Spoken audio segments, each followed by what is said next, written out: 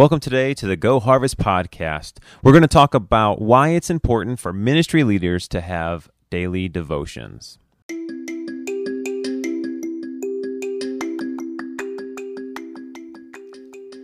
You're listening to the Tim Price Go Harvest podcast, a podcast designed to offer practical insight and encouragement to local church ministry leaders. We're thrilled to have you join us during this second season of the podcast and invite you to help us continue to reach new people by hitting subscribe and the 5-star rating. Blessings on you in your ministry, and for now, let's turn it over to Tim Price. Time with God each day is like fresh bread. It nourishes, it revives, it sustains. The Word helps us to remain faithful, continuously keeps our eyes towards heaven, and keeps us steady. Digging into the God-inspired and life-giving Scripture is more than just reading. It's engaging with God's Spirit and allowing it to be at work in our lives in unexplained yet powerful ways. Tim, this is going to be fun to talk about today. And one of the things that I've learned is that you go to youth camps or preaching services, and they always say, find time for daily devotions or find time to be with God. And that just is like so staple that it almost, you don't even hardly listen to it anymore. Mm-hmm. It's like when everybody says, hey, rate this podcast or review this. You don't even listen to those endings because you already heard that and you got what you kind of wanted. But here's one thought that I've had, that we think of daily devotions as a time slot to grow in our devotion to the Lord. And so, of course, you can pray in the shower and you can pray in the car and you can sing and worship and all those things. Mm-hmm. But we don't want to allow personal devotions to become trite, leftover time periods that nothing else effective or, is going to be happening. So we schedule time in our lives to read the Scripture, sit quietly, and really be mentored by the words of Jesus himself. And this whole idea of these devotions and being mentored by Jesus is from this book, Divine Mentor, by Wayne Cordeiro. I think I'm saying his name right. And this book just describes, how each story in Scripture leads to truths about God and his character, really through regular men and women, just like all the people we know today. And so when we make time to read Scripture and engage in devotion, we're really opening a huge vault and can learn a lot just from the words of Jesus. So that's kind of the goal of this. That's awesome. So two questions, what is the motivation and how do we stick with it? Yeah, those are great. And I'm not the guru here or anything like that. It's fun just to sit and think about this, but daily devotions, as far as a motivation goes, is really the guardrails in life. And we need those around our heart. We need them around our mind. We need them around our laptops. And we need guardrails so that we don't just spin out of control. It really does keep us on track. If you want a life that is going to be continually deeper and more steady and not be a roller coaster of responding to the culture and the ways of the world and all these things, we're going to have time each day to be reminded how to live and how to live with the most impact. And then the second question is this idea of how do you stick with it? That is where we could have a discussion. Yeah. It's hard even when we say, I'm a ministry leader, a worship leader, a pastor of a church, and here I am. And some days it really clicks and other days it doesn't. And you just wonder, part of that is the discipline. Yeah. But then, you just wonder how in the world you do that. Here's one thing that kind of is a help. There are two different ways to learn things about life. One is through wisdom and the other is through consequence. And wisdom means you learn from others about the pitfalls before you experience them so that you can avoid them. And consequence is what you suffer because you don't avoid the pitfall and you never learn. Eventually that does produce wisdom, but it's like, touching a hot stove. You don't want to have to do that to learn it. Yeah. But it's just kind of the thing. So really daily devotion helps live with no regret. You gain wisdom and learn it first. But sticking with it. So how does it play out in your life, Clint? How do you have daily devotion routine or when things start to wane, what do you do? Yeah, that's a great question. So I would have to go back to pre-COVID, 2020, right? Actually 2019. I think it was November, December of 2019. I kind of said man, I really need to I would do daily devotions, but I really needed to hunker down and do it faithfully. God's been faithful to me in so many different ways in my life, even through COVID and everything has gone on in my life in 2021, that I really need to be faithful to God in these ways. And so I forget, I think it might have been Ignition middle school conference. There was a 365-day reading plan / devotion book that you had on sale at the book table for $1. And I was like, hey, Tim, can I buy this for $1? And you were like, well, you helped set up the conference and do all this, that. And he's like, you can just have it, is kind of what you said. So I was like, oh, this is so awesome. So starting January 1st of 2020, I got a group of people together on Facebook in a closed private group, because if anybody wanted to have conversations or whatever, or just like really kind of allow themselves to feel vulnerable to what they were reading, I didn't want outside forces, hindering that. So I had a group, I think last year was around 40 people. I think you might have been in that one. Uh-huh. And we had about 40 people who were in there and going through the scriptures every single day. Now, last year I just did, here's the overview of what we're reading for today. And that was it. And then I allowed people to kind of have discussions. This year, what was really cool is I'm still using the same book, but in there each day there's also a devotional. So for the last 2 years, that's how I've been reading the Bible in a year. But then also this past year, how I've been staying up on the devotions. And how do you get back on track whenever you've waned? Well, I say the same thing that I say to everyone in the group who've done this. It's like, hey, we're starting this new book of the Bible. If you've fallen off, today's a great time to jump on. Don't worry about what you missed.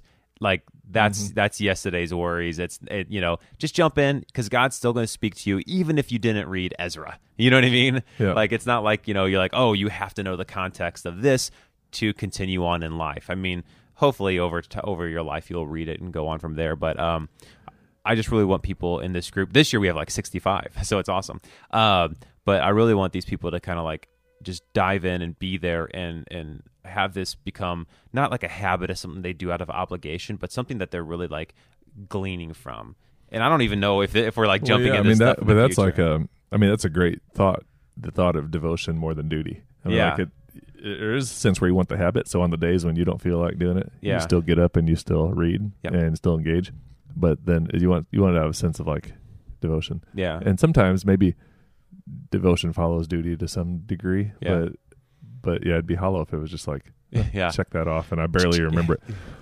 But another thing you said was, as far as the sticking with it and the habit, sometimes having a group of people in terms of accountability is a huge part of that. Oh, I totally started this for selfish reasons. I didn't start it to help other people go through it. I did it for me, because it's if I didn't continue, it's oh, come on, Clint, we're relying on you to do this. Yeah. And so totally selfish reasons. Yeah, that's good. If I want to be transparent about it. We could do a podcast about that. Yeah. Selfish devotions. That's right. Just kidding. That's like all my sermons, right? It's you preach for yourself. I preach to myself. It's hopefully someone else can tag along, but man, this is what God's teaching me. Well, that's great. And I'm doing Bible in a Year too with the YouVersion Nikki Gumbel app. Oh, cool. And that's also the same basic thing, just a devotion and then read through some chapters, and it's been great. But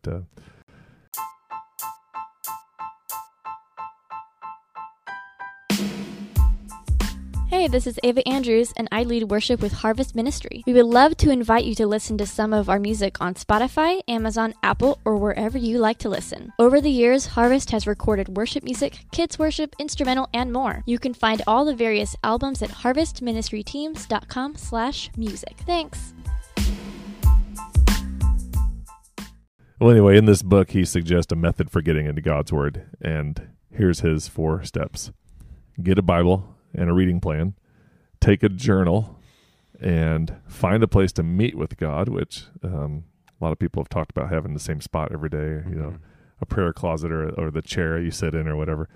And then this 4th thing I found kind of interesting is to use the SOAP method. And so here's the SOAP method: scripture, observation, application, and prayer. So scripture, you write down a verse of scripture that speaks to you. Observe something from it, write down the things you observe from the scripture. Application, how do you apply this to your life today? And then prayer, write out a prayer for God to use this word in your life every day. Tim, that's like a sermon outline almost. Yeah, that's great. I mean, we stole it right from his book, which we'll put a link to the book. But yeah, I kind of want to remember that and add that in every once in a while. That's awesome. All right, so this podcast is why ministry leaders need daily devotions, and of course, we would all say yes, we need them, right? But what is the real why behind that? Well, this idea of Jesus being our mentor, it just seems to me like pastors and worship leaders and other ministry leaders need that and more than as much as anybody. And part of that is because being a pastor is so unbelievably hard. And it's not to discredit other professions and other roles. And we need Christians in every walk of life.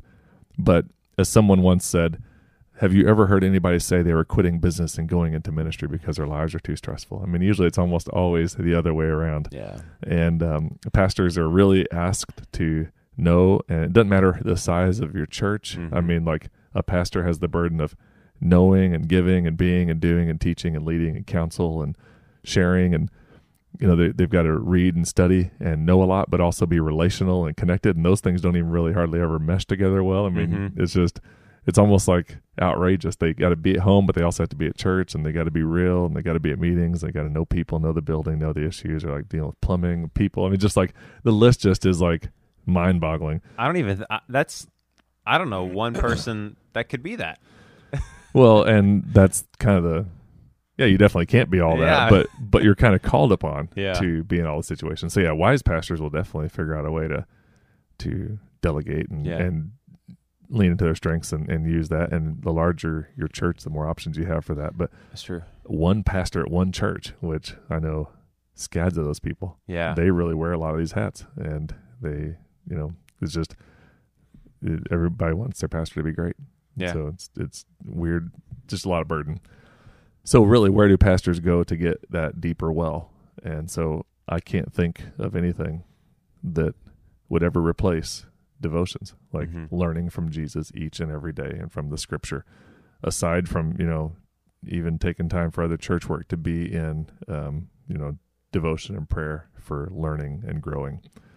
And if we're going to be wise in leading our congregation, then we have to be close to God and his word so he can develop us in wisdom. And really, the why behind it is that your church needs you to have the wisdom of God in your heart each day and not be out there trying to do it on current strategies or what the church down the street is doing or whatever.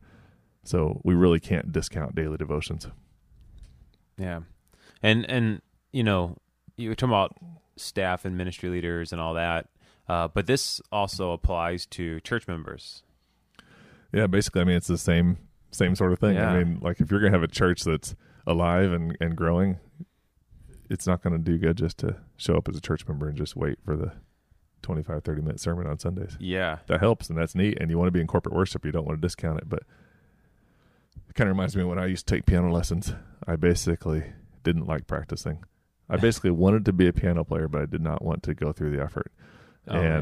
So I would go to the piano lesson, and Mrs. Connor would basically teach me stuff, and I took piano lessons for 8 months, and basically what I play on the piano to this day, I'm stuck in like a little world of like an 8th grade chorded piano player. But what I know and play on the piano now is primarily what I learned during those half-hour lessons for 8 months. Oh, wow. Like, so yeah, it got something. There was something there, and it's kind of with me, but it wasn't near the effectiveness would have happened if I had, in addition to those one-time a week slots, had actually done stuff each morning. That would have been amazing. Yeah. And so you can't put like a calculation on devotions and equate that to more or less in somebody's life, because God, you know, uses us in different ways. But you can put a calculation on if you're going to have the wisdom of God and the heart of God, and not try to rationalize your sins and not try to do things that are against God's word. I mean, there's no way to do that without knowing God's word. Yeah. So you got to basically be in that mode, and devotions are a huge part of that. Yeah. And man, this might kind of derail us for a moment, but like you said something in there, talking about the congregation and being in the word and everything like that. But like that in my mind, like whenever the church is on fire like that, that's when revival happens, right? And then like from there, my mind went to a few days ago, we were reading in our daily thing, 2 Chronicles, right, in chapter 29, and I just kind of jumped to it on here, and it's talking about worship. And how worship brings revival. And what's really cool about this in Hezekiah is the emphasis he had on worship and what the outcome was on his people because of that. Because they were in a war, and they won the war because of their revival and their worship. You know, this is kind of going on a different route or whatever, but like, you know, I'm a person who like fully believes in like spiritual warfare and like what is going on that we don't see in that spiritual realm. And like, man, just the battles that everyone is fighting every single day, and like how we really can like equip ourselves and arm ourselves against those things, you know? Yeah, I mean that's what Ephesians says too. You got to take that up and put that on. Yeah, like, the armor God's of word God. and put that on. That is like a precursor to revival, is for a bunch of people to see the holiness of God's word and realize their lives aren't lined up with that, and then repent and pray and you know, just grow in that. Rededicated the temple. They atoned for everything that they were doing in the past, and man, just like how much that changed the people there. So yeah, we need to pray for that revival for sure. Amen. That's for sure. So yeah, that might have derailed us there for a minute, but that's all right. I mean, basically it's the same thing. Like his God's presence comes by being in his living and active word, and that teaches us, and it forms us, and it shapes us, and that's unlike any other. I mean, the book itself is unlike any other thing out there. Yeah. And then that's not counting the time spent in seeking the Lord. Yeah. I mean, you could just look up scripture after scripture of seeking the Lord. And we didn't even get into when to do these devotions. No. I mean, as far as that's concerned. Yeah. Any time is better than no time. Any time is better than... Do them anytime you can. That's right. Hey, here's the way I think about it. If you have time to sit and scroll, right, like on any kind of social media, you have time to invest in a relationship that matters more than any social media, anything. Yeah, somebody needs to create a little meme, because when you said scroll, it made me think in the old days they all were dealing with the scroll. They were breaking out the scrolls. No, I'm talking about like the swiping scroll of social media, whatnot. The mindless scroll. Oh goodness, it is so mindless. Oh my goodness.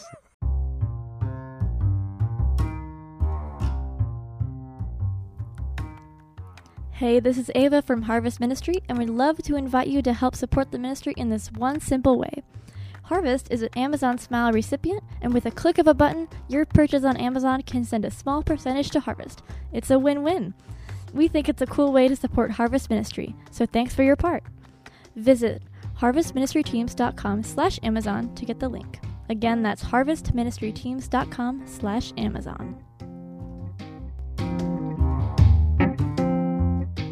Yeah, like, so every single believer can get a Bible, right? We're talking about mindless scrolling, but if you have a smartphone, which I think are like the only phones you can get now, you can get the YouVersion Bible app, and there's a Bible. And because of that YouVersion, they can also have a reading plan, right? In that YouVersion, there's reading plans, you know, brief 1 week ones, seasonal ones, year-long ones, whatever. You could do it with friends and family members. Do that, grab a journal, and then a time on a calendar each and every single day to meet with the Lord. This will not only transform you, it will also transform the way that you live and you serve in your church, and it's really freeing. I really believe this. You know what I mean? Like, this is so true because I've seen it active in my life, especially these last 2 years. So, like, if I've never had a plea on these podcasts before, but my plea to you is to, like, jump in today and invest in this for yourself. That's a good plea. I know. I mean, I don't want to ask you to do anything else. That's what I want to ask you to do today. But that's a good ending. Yeah. So